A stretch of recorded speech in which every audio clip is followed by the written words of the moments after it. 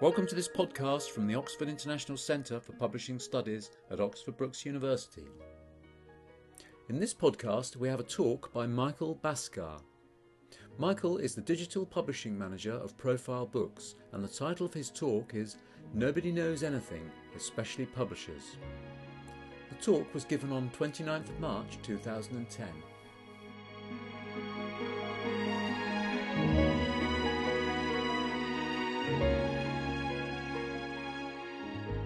I don't have a PowerPoint presentation, so I'm almost just sort of making this up off the top of my head. So if I run out of things to say, that's when you've got to start asking lots of questions and coming up with interesting things. So at that point, just sort of start throwing things at me. And actually, in the meantime, ask me any questions anyway, just so, it can just be a dialogue.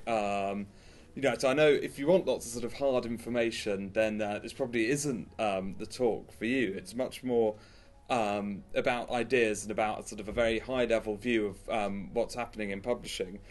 I don't know if any of you read BookBrunch or look at BookBrunch? Yes. Did any of you read my 2 blogs that I did in it or see them? Because that's what I'm using as the sort of the backbone of this talk, really. And so I'll sort of cover some of that ground and then start thinking about new things. But I think first I should say, how did I get into the whole sort of digital publishing thing? I started at the beginning of 2007 doing digital stuff, having previously worked in a literary agency. And when I was at the literary agency, I wasn't really, I didn't really have a technical background or anything like that. But I just started to see that there was all this slow talk about digital, and it was a sort of a talk that's now become a flood. But back then it was just very minor, small, a few people on the edges of the industry and an occasional thing in the bookseller talking about digital. And I thought, ooh, that sounds interesting. And it was before any publisher had really had a digital department, so there wasn't anywhere that you could go and do it. And the literary agency I was at was very traditional, and it couldn't really be bothered. And anyway, I saw a job at Macmillan Publishing, and I went for it in digital. I had no background in it whatsoever, but nobody did. So it was actually just really easy to kind of slot in. And so I've just been learning on the job ever since, which is quite good in that digital has been the area where you can just do that, because there's no precedent, there's no tradition, whereas obviously there's a lot of embedded things and everything else in publishing. So anyway, that's sort of how I got into it. So the first of the BookBrunch things I did, which I'm going to run through, is 3 things that publishers don't know. Why did I decide to write that? Basically because I'm just sick and tired of hearing about what publishers should be doing, what publishers' mistakes are. So I subscribe to a lot of email lists, go to quite a few conferences on this, obviously just read loads of the blogs. You have to try and stay on top of what is a really fast-moving things. And I'm thinking of an email list like the Read 2.0 email list, and that's all these kind of very elite people who are talking to each other, and they're constantly, publishers should be doing this, Amazon's mistake is that it hasn't done this. And it just seemed to me that everyone was talking as if they personally knew what was going on. And everyone has this sort of great arrogance and this great sense that I know about digital. And I thought, no, that's just not true. Actually, in digital, we don't really know anything because there is no precedent. All the major questions in digital are still completely open. So the industry is just in the situation where we're facing a great load of unknowns. And I thought it was about time we actually sort of held up our hands and said most of the decisions that we're making and most of the things that we're doing on the back of no real knowledge. I know, and the other thing that I was always thinking about is, so you go to a conference on digital and it's becoming often the same. So everyone gives the same talk, and that talk will say, it's a new world. The world has changed, the internet's come. Okay, thanks. The second thing that says, you have to experiment. You must experiment. They'll say, there's a new kind of consumer.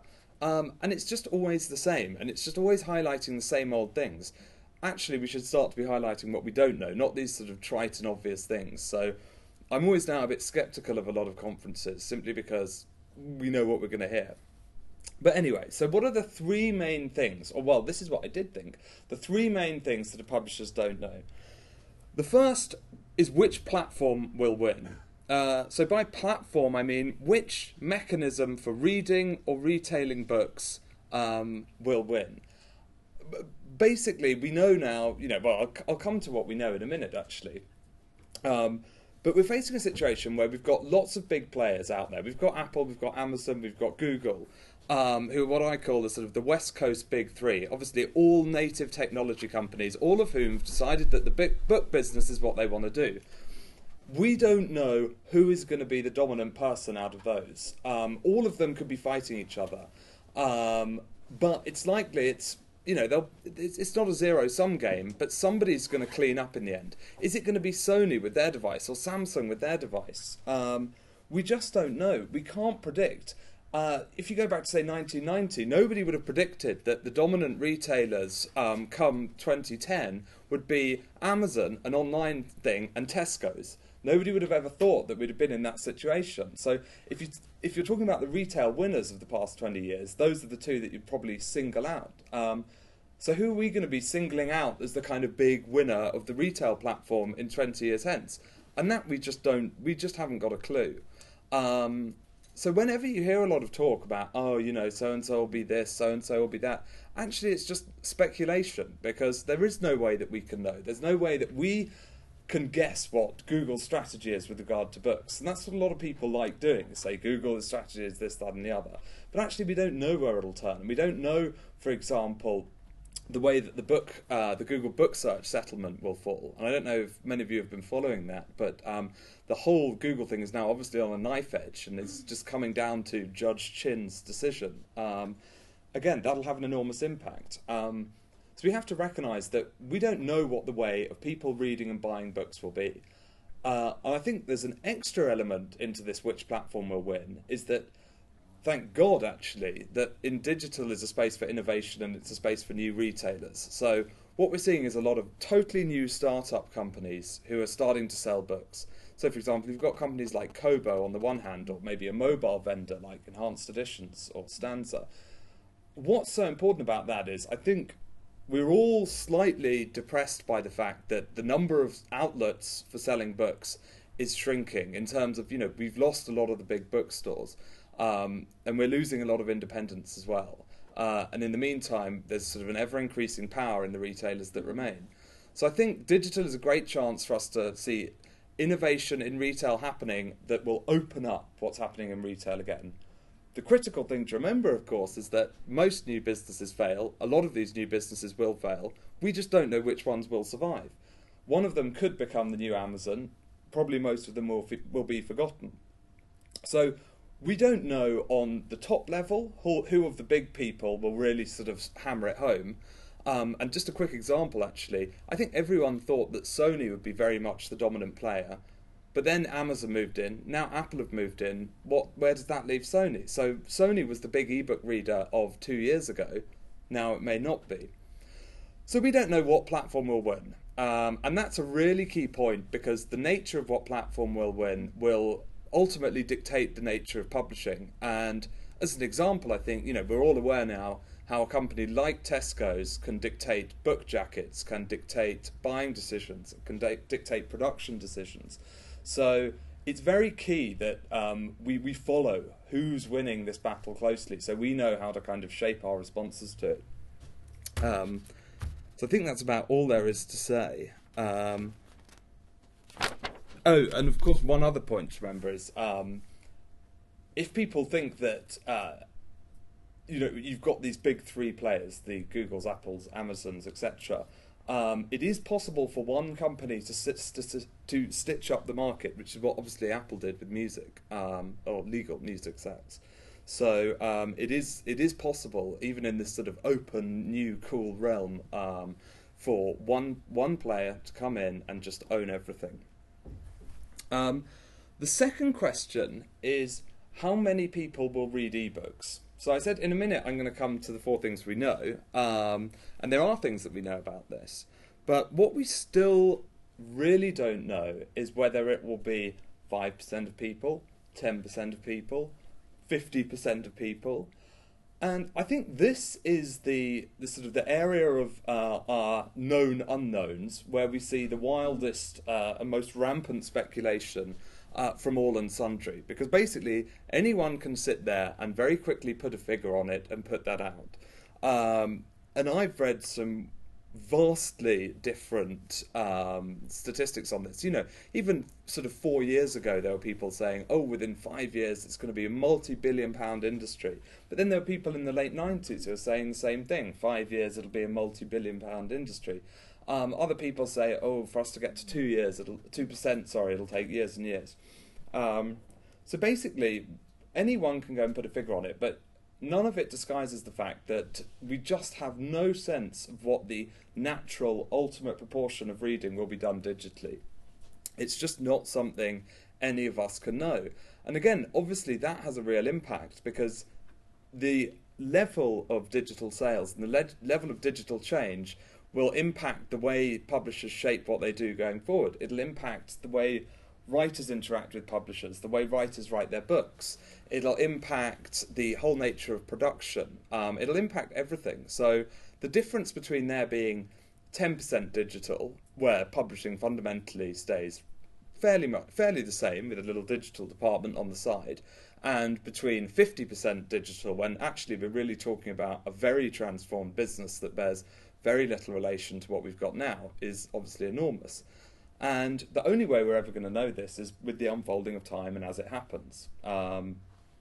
So I think it is a sort of a very difficult question, and we just don't know. I'm just going to check there's nothing I missed on this. So my one other point that I'd make is whenever you do read any of these figures, and if any of you are studying digital publishing, you'll read lots of them, it's always worth bearing in mind, I think, looking at who's saying this 10% or this 20%, this whatever, and thinking, why are they saying that? Because invariably they're saying it because they've got a hidden agenda and they want to sell their product. They want to sell their view of the way it's going. So obviously, if you're a maker of e-ink screens, then you've got you've got a reason for wanting it. And so I think invariably, whenever you look at these statistics, you can always see where people are coming from when you just look at what they're doing. And there's always a hidden motive. And it's very easy to sort of unpick that when you go through it. And the last major thing, that when I wrote this original blog for BookBrunch, that I thought that we really don't know, in Rumsfeld's words, the known unknown, was how much will be impacted by piracy. And obviously this is, again, a huge question that will fundamentally dictate the terms of engagement for the next 50 years for our whole industry. Obviously, we've just seen that the sister industries, the content industries and the creative industries have generally been completely decimated. And it's not a lie to say that they've been completely decimated. What we just don't know is whether we're going to have a music scenario or a TV scenario where it's sort of not quite so critical, or whether it's going to be something completely new. Now, at the minute, book piracy hasn't actually been a huge problem for publishers, but it's becoming a massive problem. I found a website that you can go and look at the other day, which I shouldn't give you the URL of, but it's truly appalling and shows you what we are. If you look at truly-free.org, you'll see that the scale of this problem is enormous. And I mean, I was genuinely quite appalled. Please don't download any books. But I checked for profile books on there, and I couldn't actually see any, which was good. But that might just mean that our books aren't getting enough attention. But anyway, so there are steps being taken. I don't know if any of you have heard of the Publishers Association portal. So the Publishers Association has created this portal where you register a copyright infringement, and then it'll issue a takedown notice, which is fine if you're dealing with a legitimate company like Scribd.com, the document sharing website. But if you're dealing with a BitTorrent from wherever, they will post your takedown letter on their website. If you go on the Pirate Bay, you can see all the takedown letters that people have sent, and you can see their responses, and it is quite amusing. But it's also quite bad if it's your bread and butter that's getting pirated. And it is, of course, fundamentally illegal. So at the moment, we've got this minor threat, but we just don't know how much it's going to impact on everything. And I honestly don't know how much it's going to impact on anything, and nobody does. So anyway, the quote that I used for this was one that William Goldman, a Hollywood scriptwriter, said about Hollywood: "Nobody knows anything," and that sort of seemed to capture just the general madness of the film industry, but actually it just completely captures the madness of the publishing industry as well, where we've got an out-of-context problem, is what somebody's called it. An out-of-context problem is when something that you have no precedent to engage with comes along.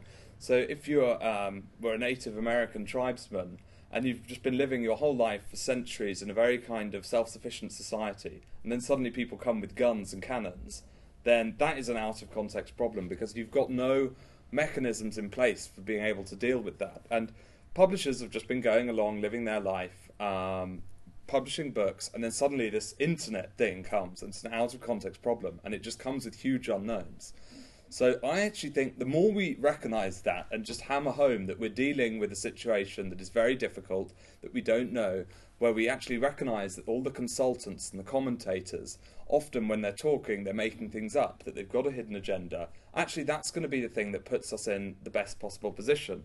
So we need to gather as much information as we can, recognise the limits of that information, and then sort of we can start to negotiate where we are. So it means being agile as well, and that's possibly one thing that publishers haven't always been good at, but I actually think they've become a lot better at doing that. So just as an example, when I used to work at Macmillan, Michael Jackson died. And within 2 days, we had iPhone apps out for Michael Jackson's biography, because we published it years ago. It didn't really sell that well. Obviously, sales just went absolutely through the roof, and that became one of our best-selling ebooks and our second or third best-selling app. And it was also available on the BlackBerry and so on. So that's just sort of being agile, moving on your feet. We also did a reissue of the book. The reissue of the book didn't hit the shops for 3 months. So it was the old edition, just sold incredibly well. But the new edition, it took a long time, whereas we in the digital department were able to move very quickly and make a success out of it. And I think that is the kind of thing that we need to do. But we recognise that we didn't know whether anyone would be interested in buying that at all. And it just so happens that they were in the end. So I think that then is all I had to say on what we don't know. But then, as I said in the thing, like politicians, used car salesmen and Walt Whitman, I don't really mind contradicting myself. So actually then, what do we know? So the fundamental position that I'm trying to argue here is that everything that we do is always a negotiation between the things that we don't know and the things that we do know. So I thought that, okay, I've said that we don't know anything, nobody knows anything, but we still know stuff. The big questions are the unknowns, but there's stuff that we do know that means that we then move between those two things. The reason why I wanted to say that there are things that we know is I wanted to explain a phenomenon. So I talked a bit earlier about how there's a lot of commentary and a lot of speculation.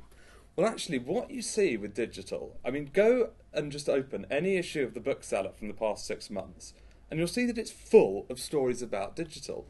Absolutely full. You go to the London Book Fair this year, and the Digital Zone, which already last year was a big singing and dancing part of the London Book Fair, is even more. And this isn't necessarily publishing, this is singing and dancing about publishing. So what we've had in digital actually is solid, steady growth. Every year, digital is selling more and more and more. But it's actually not this kind of wild growth. It's a very stable, solid way that you'd hope to grow a business. But the growth is in the commentary on digital. So digital commentary has just gone like that. It's gone exponential. So what I really wanted to know was, why is commentary on the growth of digital bigger than the growth of digital? And partly that's explained by the stuff that we don't know, because everyone's trying to work out stuff. But actually, it must mean that we know something. It must mean that there's some heat behind the light. So what are the things that we know? We don't know how many people will read from a screen. One thing that now, mercifully, we do know is that people will read from screens. So the number of conversations that anyone in digital publishing has had about, oh, no one will read off a screen, how can you read it in the bath, won't it hurt your eyes? It's just over and over again, the same old questions. One of the good things about being in 2010 rather than 2007 is that we can actually point to people and say, yes, people are reading from a screen. People are reading on their phones, people are reading on e-readers, and people are even reading on their laptops. We know there's a market for the books. I mean, we look at America and we can see that all the big corporates there, they've got tens of millions of dollars now coming in digital revenue. I think it was I think maybe Simon and Schuster said that it made about $20 million in digital. Hachette published their figures that they've made in digital, and on the back of Stephanie Meyer had made an enormous amount of money. But what it means is that there's a market for people who are out there reading on a screen, and at the minute it's a contained small market. We don't know its limits of growth, but we know it's there. So if anyone's saying, oh, no one will read off a screen, say, no, we actually know that they will. Secondly, we know that there's a lot of companies, both startup and big ones, all those ones that I was talking about earlier, from the small little iPhone app developer to the might of Google and Apple, who are putting a lot of money and investment, time, effort, people, resource into digital. We know, for example, that Samsung just announced that they were going to release a reader, giant Korean electronics firm with just an enormous amount of weight and experience at launching products. So we know that those people are all going in an absolutely massive way, and that means that they have a track record in making stuff work, and they're likely to make digital reading work. It's in their massive interest now to make it work, because they're putting themselves on the line. So whereas long years ago, there just wasn't the critical mass that there is now. There's this whole ecosystem of investment and risk that people have put in. So it's in so many people's interests to make it work. I think it's probably a good foundation for making it work. Of course, that is not to say that it will work. It's just to say that the conditions are there and the investment is there that is absolutely essential for it all to happen. Well, so going back to the piracy, we don't know the level of piracy, but we know that piracy has had a huge impact before, and that copyright's had issues of copyright, digital rights management, and that kind of thing have had a huge impact. I went to a talk in Italy a couple of years ago, and somebody was describing how the music company Sony had lost value, and it was originally there was the Bertelsmann Music Group, BMG, and now it's Sony BMG. Well, there was a time when BMG bought a tiny record company that was at the time it bought it was about 5% of BMG's business or something, but it paid more than its whole market capitalization five years later. So Bertelsmann Music Group used to be a multi-billion-dollar company, but at one point in the middle of the past decade, it was reduced to nothing. It was a shell. It was hemorrhaging money. Its lifeblood looked to have gone. And, I mean, the music industry has slightly saved itself by finding new models and eventually working out a new way of existing. It's using Spotify. It's relying on iTunes. But they are a shadow of their former selves. The price of a CD in real terms has gone through the floor. So the equivalent for us is that perhaps we're already seeing a huge downward pressure on the price of books. If you go into a supermarket, you'll be able to pick up a book for an extremely cheap price. And if we have that, we'll not only become beholden to one or two people online, but we'll also see this downward pressure, plus, of course, all the lost revenue from people downloading rather than buying. And we know this has happened before. We've seen it happen before. We don't know how much it's going to hit us, but we know that history suggests that in some way it will. And lastly, this is sort of something different. So my main job is digital publishing, ebooks, new publishing jobs, new publishing ventures that we're doing, new ways of getting our content out there, new styles of content, digital first content. But also, I do quite a lot of digital marketing, because actually what we see in digital is that there's no real distinction between content and marketing anymore. On the internet, if you're marketing something, it has to be interesting, and that's when it becomes content. And so, marketers have to work with publishers. They are publishers, and like vice versa. There has to be all the dots connected now with online marketing. So the last point is that public literary discussion is dying, apart from on the internet. So in the US, even more than here, the books pages of the major newspapers are pretty much gone. I mean, almost to the extent where I think it's the New York Times book review is about the only major place for book reviews left in serious print journalism in the US, and I think we can see that happening here. And yes, we've got a few little journals that survive on Arts Council handouts, but we don't have that huge sense of being able of a public literary discussion, essentially. But on the internet, we've got loads of people talking about books. If the space in magazines is going down, the space on the internet is infinite. And the oxygen of the publishing industry is word of mouth. That is what we always rely on more than anything. And the channel of word of mouth now is as likely as not to be on the internet. So people will tweet the books that they like, and I might see that. As much as I'll chat to somebody, they say, you've got to read that book. So we know now that there's a real space for books on the internet, and that means we have to start thinking digitally in terms of our marketing, in terms of how we're going to engage with consumers. We know that the rules of engaging with consumers are completely different on the internet. We know that we're going to have to change the way we market and change the way we think about marketing. And I think this is something that I've definitely felt, is that whereas digital marketing used to be very much on the fringes, like digital publishing, basically marketing departments are focused on digital now as much as they're focused on anything else, if not more so. So a lot of marketing budgets are now going out of sort of the tube and rail and the print advertising onto various digital means. There's not a publisher that you can't find on Twitter and on Facebook and everywhere else.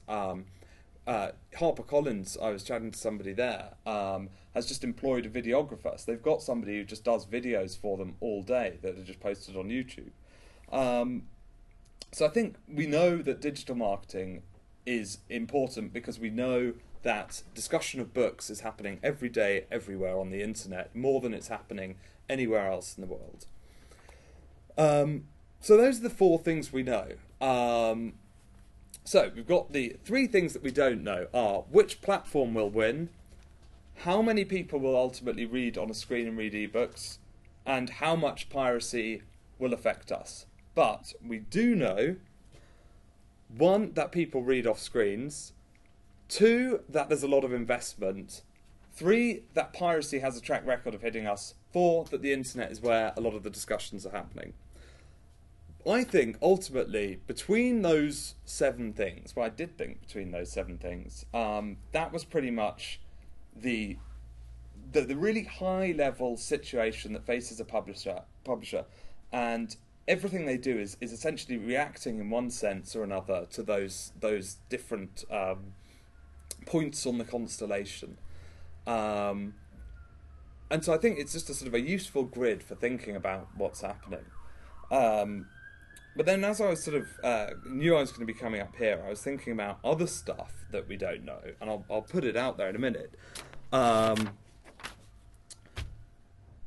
yeah, just before I move on, like the one other thing to watch out for. So I mentioned that I think a lot of this has an agenda, and a lot of the growth in the commentary on the growth of digital is there's an agenda behind it. Well, it usually involves a lot of buzzwords, and I think we're all getting to the stage now where if you hear all these buzzwords, and you'll know them when you hear them, that's just people making themselves sound clever, and it's generally not wise to listen to them, so I often don't now, and I think that has to be said. So the other thing that I thought we don't know, I'll see what the time is, we don't know what shape a publishing house will be. and this is where I'm pretty much just making it up off the top of my head, so you might have to bear with me. We don't know ultimately what we're going to end up looking like. So we know the shape of a publishing house now. We know it's got an editorial department that does that, and we've got a production department there, and we've got a rights department selling the rights and all of this. So there's a very sort of set, defined structure internally to a publishing house, and then also externally in the industry. And it's that structure that you guys, I'd imagine, are studying a lot of the time, and that whole process. But given that there are a lot of these changes, and given that a lot of them are quite fundamental, we could be looking at quite a fundamental change in how that happens. So, for example, let me put it to you that you are a massive best-selling author, a millionaire many times over, your books sell in phenomenal quantities, you might be somebody like Dan Brown.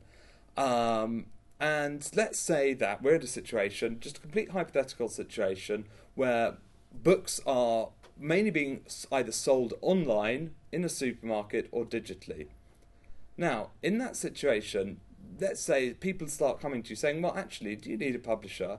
Because I can create a situation for you where you're going to have a much higher royalty from these than you would otherwise. We're basically going to disintermediate the publisher. And then suddenly a publisher has to really start thinking, what is it we do? Where is it that we are creating value in the value chain? And I think many publishers thought, oh, this is never going to happen. And let's face it, we're a very long way from this happening, because a publisher is key on so many levels, but it's not inconceivable that it might. So then a publisher has to start thinking, well, actually, what do we do? Now, I read a really good piece on this, which I'll have to send a link to it because it's so worth reading. And it was talking about some of the different functions. But one that we often discussed on a blog that I used to write for, The Digitalist, was how publishers will become more like marketing agencies. So when you think about what a publisher does is, a lot of what a publisher says they do is, they create markets for a book. They will create publicity, they'll create demand, they'll let people know it's out there. But none of those functions are integral to what a publishing house necessarily is. So I think if you've got a situation where your prime product is much more movable, you need to focus on what value you can add. And that's something that a publisher definitely has a tradition of doing. But equally, does a publishing house just want to become a marketing agency that's just hired out? Is that what publishing is? I don't know. But it is something that we can do. But does that mean we have to lose everything else? Another value, of course, is editing the text. And this article actually was very interesting in that it said editing the text is not something that's of value to the end reader, because the end reader just assumes that, we don't see the editing process, we don't see the copy editing process. The reader doesn't care about that because the book is finished, it's there. It's the author that actually gets the value of that editing process. So in that sense, a publisher is just like a sort of a copy editing service. It's something that could just be farmed out. It becomes just another little function. So I guess all the things that I'm saying are, a publisher exists of lots of different functions, but for a big author, you could just break all those functions apart, have it freelanced out, and the traditional sort of publisher as we know it is dead. It's just a series of functions, each of which exists independently. I don't actually think it's going to happen, because I think there's a lot of use in the critical mass, but it's something that we've got to watch out for, and it's something where publishers every day have to be thinking, right, actually, where are we really adding the value here? So I think more and more publishers are going to find they are really going to have to start proving their worth, and especially to the big authors. And it's not just a financial thing. It's a market building thing. It's about producing quality products. It's about getting the products in the places that are hard to get. That's going to be a lot of what we're doing. And so part of this whole situation, I think, though, is that publishers are starting to think, oh God, can we really rely on publishing? So we've got an interesting situation now where I think what we're seeing is a new trend in the industry is that lots of publishers are diversifying out of books. And it was literally just this morning I was thinking about this, and I thought, okay, let's just take 3 publishers and see what they're doing, who are doing things like this. One is HarperCollins. So HarperCollins has basically created a web industry within itself. So you look at the websites like Book Army, and Autonomy, several others, and what they're doing is those are ventures for HarperCollins that are existing aside from their print business. They have to work as investments, as websites, as businesses, aside from the publishing. Yes, there's a lot of benefit for HarperCollins in that if they've got Book Army, that means they can do good things with their books on it. But that's not the point of Book Army. Book Army is a website just like a venture capitalist would fund any other website. It is something that they want to do to ultimately make them a lot of money. So they're now becoming a web business. Then you've got a company, Faber. So obviously Faber and Faber is very much old, grand publishing house, very literary, and very well regarded. It has lots of Nobel Prize winners and so on. But what Faber are now doing is they've got something called the Faber Academy. So they know they've got this great brand that they can use. And now they get people who want to learn about writing and learn about creative writing. They get them to come in and, they attend courses and days. And, just like creative writing courses everywhere else, Faber's now doing it. But they're doing it not as a university, as a company, and they're working off their brand. And that's now become a whole new source of revenue. And then we're seeing sort of trade publishers are starting to do other things. So Bloomsbury has got Bloomsbury Academic now. But Bloomsbury Academic has a sort of very different business model. Bloomsbury Academic has everything published under Creative Commons license. Everything's going to be hosted for free online. So all of the things that a publisher would have traditionally wanted, i.e. the control, the lockdown, is intrinsically not going to be happening in Bloomsbury Academic. So that's a whole new model of publishing that we don't know whether it'll work, and Bloomsbury Academic don't know whether it'll work, because they're relying on sufficient buzz being created, time in, time out, by works being Creative Commons, that they'll actually sort of sell some books, and then ultimately go on from there. And in fact, I've just thought of another publisher that's diversified out of books, is the technical publisher O'Reilly.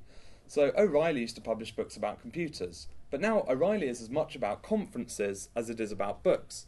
It had a speciality in that area, and it's set up now what are pretty much the defining conferences in the field. So, for example, O'Reilly run Tools of Change, which is a publishing conference about the kind of stuff we're talking about here today. And that is probably the gold standard conference around the world for digital publishing, and that generates them a lot of revenue. So facing this far-off, unknown future, I think there is now this slight trend for publishers to start diversifying their businesses. And interestingly, I think, well, it's either into digital because it's a new thing, but it's also out of digital. It doesn't matter. It's this idea of having lots of different revenue streams. And what I also think is interesting is that there's a lot of hostility to this in publishing. I think a lot of people think it's wrong. I think a lot of people think that it's a symbol of somebody's business having failed. And actually, and I said this internally at Profile, that I don't think it's that. I think it's healthy. I think of it's a sign of publishers being clever, entrepreneurial. I think it's about widening the whole space around books, and it's hedging our bets against the future. So I actually think it's a positive thing. And I think the more kinds of things like this a publisher can do, I think it has real network effects that will then work back into the core mission of publishing books.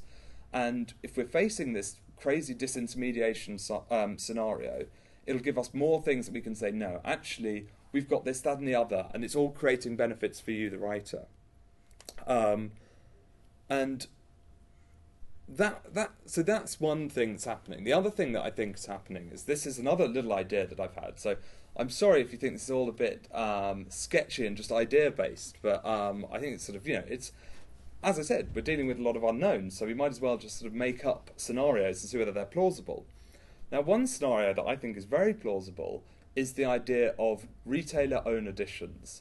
I would almost bet that within 10 years, you'll see Tesco books in Tesco's, and they will be Tesco editions, and there'll be Amazon editions as well, and they'll be exclusive, published by the retailer. I think that's something that's, again, going to happen. So that's going back to disintermediation. I mean, it's a slightly depressing thought, to be honest. You'll have your Tesco value book, and, God knows what it'll be about, but, I mean, it'll probably probably won't be Booker Prize winning material. But anyway, I think that's something that's almost certainly going to happen. Now, whether it's going to work, let's say a retailer buys out an existing publisher, or whether they set up their own business and then try and go to literary agents and get writing, or whether perhaps a web-based retailer might be able to sort of solicit writers just indirectly, which is what Amazon's already started doing with its self-publishing service. We don't know, but it's likely to happen because this drive for exclusivity from the retailer side is getting stronger all the time. And digital just accelerates stuff. A lot of the things that happen in digital, and I've said this to Sheila's class before when I've been here, is that actually digital's really quite the same. Yes, it is actually the same in that a lot of the structure is the same, but things happen a bit faster. And so I think this trend of seeing retailers get exclusivity and almost publish their own stuff will increase and will continue. And my last thought about how a publishing house might change is that I think there's a whole new model that's emerging online, and this is the access model. So it used to be the case that you would, and this is something that I'm sort of turning into a little research project of mine, but it used to be the case that you would buy a book and then you would own the book, or you'd buy a CD and you'd own the CD. And then we had this sort of period when digital came along and you would download a book or you'd download a CD. But actually what we're doing there is we're replicating a physical structure, the mechanism of ownership and buying of a physical object in digital. Now what we're seeing is the idea of cloud-hosted work. So Spotify, for example, I'm sure a lot of you are on Spotify. And you never own anything, you can just access it whenever you like. So why would you ever need to own it? And you're seeing that with, say, Google Editions. That's the model of Google Editions. You never download it, you simply access it through a browser. And that's what Kobo books are doing as well. So I think we might be fundamentally moving from a situation of ownership, download, paid for, to one where we just access. And obviously this creates a completely different economics behind it. So, for example, on Spotify, that works. Spotify, whenever somebody listens to a song, Spotify notes that, and Spotify has to pay a bit of money to the record company, and then it's sort of divvied up. But nobody really knows, firstly, if that will ever provide sufficient revenue to survive. And also, it creates difficulties in, what if your work's never seen on it? Do you not have control of it? Is it a fundamentally different experience? We just really don't know how it'll play out, but I think it's a whole new model, and we can see the Times even now, obviously with their recent announcement of the paywall, they're sort of realising that the idea of paid-for access is maybe the only way that it'll work, that the idea of free access is perhaps becoming more and more redundant. So anyway, those are sort of three things now that in response to this other unknown of the possibility of disintermediation that publishers are grappling with, I think. And that was about all I really got up to on thinking about it. And I'm sorry if it's just a bit of a splurge. What I'll probably do, actually, is turn this into a PowerPoint presentation at a later date. And in which case, I'll obviously be happy to share it with you all. And I might try and write it all down a bit more ordered. But the fundamentals, I think, are that there's no shame in saying that we don't know stuff. We've got to recognise what we do know, and we've got to think of some of the scenarios that might happen. So we sort of wargame it. That's about it. But I'd love to hear your questions. And I'd also love to hear if you think there's other things that we don't know, and there's other things that we do know. So, yeah, I don't know if anyone has anything to say on that. I was thinking about the music industry, and every time I talk to anyone that's not in publishing, the first thing they point out is that the music industry is dead. And I agree with you that it has shrinked completely, but they also changed the way they're adding value to their products. They're focusing more on live performance and on instead of selling the music afterwards. So it's more like the recording, it's the promotion for the real product, which is the artist. Can you see something like that going for publishing? Well, I think there are a number of things to say. Is that firstly, so one thing that's been really good for the record companies is this, well, it's not actually. So it used to be that bands would go on tour as a way of marketing the CD. But now, of course, the CD is the thing that markets the tour, and all of the money is made on the tour. And what we've seen actually is as sort of music's become an ever more exposable, ever more easily accessible, ubiquitous thing, greater value and a premium is placed on the exclusive experience of seeing a live band. So this is a great help. And also, of course, you can sell all the merchandising. You can sell T-shirts, you can sell all the posters, the whatever. So bands have all this extra opportunity of making money. And one reason why it hasn't been good for the music industry is actually a lot of the time that they were never contracted in on it. So they were only doing the CD. They weren't even doing the T-shirts. They weren't doing the tours. And now, if you want to sign up with a record label, then they buy your whole package because they know that the only way they're going to make money out of you is if they are in on everything you're doing. So, yeah, I think they did find a really good way of doing it, and they've now made that work for them. Of course, the question is, for publishers, nobody buys the T-shirt of their writer, and author events are sparsely attended. You know, you rarely get more than 50 or 60 people seeing an author speak. I agree. I think there is small literary festivals that attracts lots of people.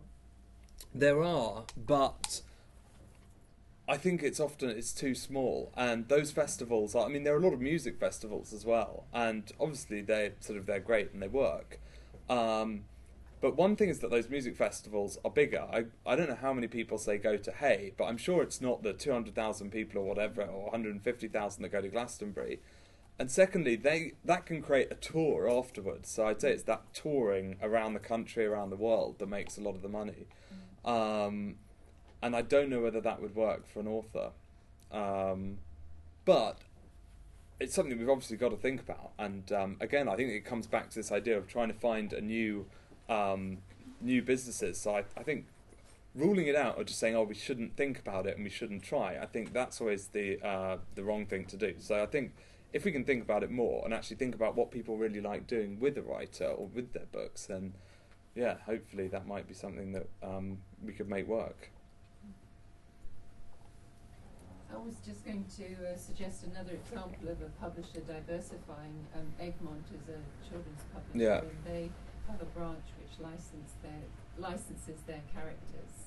So and it's them that licenses the characters rather than they sell it on to another company who then licenses their characters. Yeah, well, that's very interesting actually, because I read about Random House in the US. They've got sort of Bantam and a lot of science fiction imprints, but Random US have now set up a whole in-house department. I think they've got about 12 people doing it, whose job is to repackage and repurpose their content to sell to games developers. So the way the games industry works is that you have development studios who produce games, and then these are bought by a games publisher like Electronic Arts, and then the publisher. So it's sort of a similar thing actually to in publishing, where you've got a writer, only instead of a writer, you've got actually a studio of lots of people doing it. So this Random House business model is the difficult thing for a studio often is coming up with an idea that's going to work. So let's say they could either do some sort of game for children, or they can do Harry Potter. Well, actually, they want to do Harry Potter because everyone knows about it, and if you're going to invest £30 million in making a game, you want to know it's going to work. So they know that the game studios want to do stuff that is already known. They know that they've got lots of science fiction and children's writers that are already known, and so they're now repackaging it and selling it directly to game studios. And I think that's a really good business, because the computer game industry is one that is of sort of still relentless growth. It's really maturing in the kind of games and the content that are out there. It's reaching a larger, wider audience than ever before. And it's at its sort of base, a lot of games are about narrative and storytelling. So I think there's a really good fit. The main difficulty with it is that literary agents will hold on to all the rights. Well, literary agents and, of course, writers will hold on to the rights and not give those to a publisher, which, again, just means the publisher is disintermediated from that chain. So, you know, publishers would never have film rights. And I think, you know, when we look back at the history of publishing, it will perhaps be seen as a historic mistake that rights weren't bought, well, from a publisher perspective, of course, perhaps not from a writer perspective, but the rights were never bought wholesale. They were just bought for discrete aspects of a work. But yeah, anyway, I think that idea of licensing the IP and using it creatively and reusing it and selling it to other industries is, again, another really good thing that publishers should be doing. And actually at Macmillan, we did some work with Electronic Arts, and we got one of our books out on the DS as a highly interactive game experience, and that was really interesting. What do you think the prospects are for enhanced ebooks with videos and all sorts of added value into ebooks? Well, one other thing I can say on this actually is at Macmillan, I think we were the first publisher in Britain, if not wider than that, to do enhanced ebooks, because we did some in 2007. And I'll never forget, I think it was either the 2008 or 2009 London Book Fair, it was Random House, first publisher to do enhanced ebooks. I thought, no way, you're not, definitely not. But what we did there actually was we just added extra content in terms of new short stories, extra illustrations, new introductions and stuff like that, and then tried to get a good package together. And actually one thing we did is we published an ebook that had a different ending, so it was like a whole different book. But I think I'd add that to one of the big unknowns actually, because everyone's getting very excited about it. Everyone thinks that there's a lot in it, but there's a few problems. One is that actually it's just extremely hard, labour-intensive and expensive to create a genuine enhanced ebook. If you're a film studio or something like that, then for your DVDs you produce all these wonderful extras, but you're only creating a fixed number of products a year, very small, and you've got a vast budget. Publishers typically will produce a lot of products a year, and for each of those it doesn't have a vast budget. So you're only ever going to find that enhanced ebooks can be done for your biggest titles. So I don't know quite what proportion that would be, but it's going to be about under 10%, I'd say, of the total books published by, well, maybe 10, 20%. Secondly, is that there's also a slight question mark over whether this will be wanted. Cory Doctorow is obviously a great writer and thinker who I disagree with on a lot of things, but he actually sort of said that always, he's a real evangelist for anything technological, and he loves technology, but he always said, I'm not sure about reading online, because when I read, I like to not be distracted. I just want to have an experience with the book, and that's it. I just want to lose myself in it. I don't want to have to think about anything else. And actually, one nice thing about ebooks, I don't know if any of you have ever used a Kindle or something, is that it just completely replicates that experience of just having engagement with text. And in fact, in some ways, I almost find on a Kindle you have even more of an engagement with the text, because if you're reading a book, sometimes you end up just sort of fiddling with the book and looking at the cover and thinking, whereas actually on a Kindle you're just there, you and the words. And does an enhanced ebook with all of these videos, audios, etc., games, whatever, perhaps it detracts from that slightly, and so we don't know whether people will react badly to it. I think in some books they will, and in some books they won't. So, but the other issue actually is that you can't. The idea of charging more for an enhanced ebook may not have too much of a long shelf life. And obviously then it creates an expectation that books will have to have all this stuff when the economics of it just don't stack up because you don't charge more. You look at actually what the film industry have done, they sort of realised this. So it used to be the case that every time you bought a DVD it would be stuffed with extras, and then they're like, hang on a sec, what we're going to do is now we release a standard version of the DVD that doesn't really come with any extras, and on any major title you can guarantee they'll release the special edition where you get 2 DVDs with a whole DVD of extras, and that will cost £9 more or £7 more, and that's quite clever. So maybe will that work? How much does that work? Again, I don't know, but we'll certainly see a lot more enhanced ebooks, and there won't be any publicity value in an enhanced ebook anymore, especially once the iPad comes out. I just wanted to say that you said that this, in a way, a lot of this stuff has no precedent, but actually, there is a history of all of this, because of course there's the whole multimedia CD-ROM. The CD-ROMs, which has gone really, but a lot of publishing companies HarperCollins being one of them, actually set themselves up with huge departments that Yeah. were just responsible for building these things. Yeah, and not only is the business gone, but you can't even run these things anymore because the platforms don't exist. Yeah, no, and there was Voyager, and in fact Macmillan also had a CD-ROM division that produced very costly, lavish CD-ROMs. Well, one thing I actually think about some of that is that there was no CD-ROM. Some of it worked, and actually the thing that really worked on CD-ROMs, and a big example, was Microsoft Encarta. And Encyclopedia Britannica were approached by Microsoft, and they said, we really want to do we can get an encyclopedia on a CD, let's do it, let's make something really nice that everyone will play with.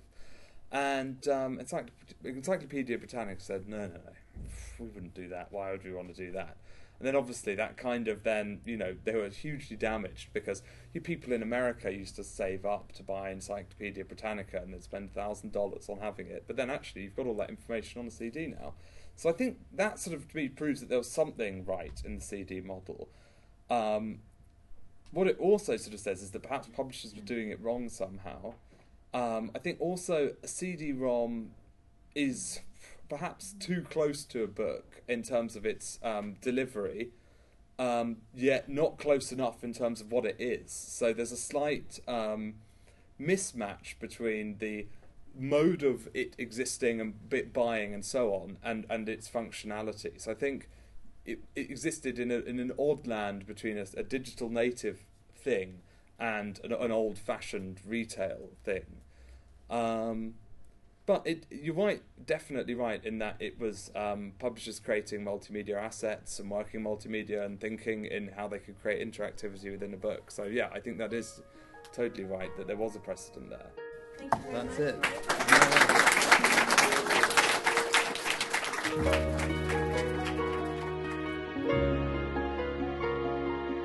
it.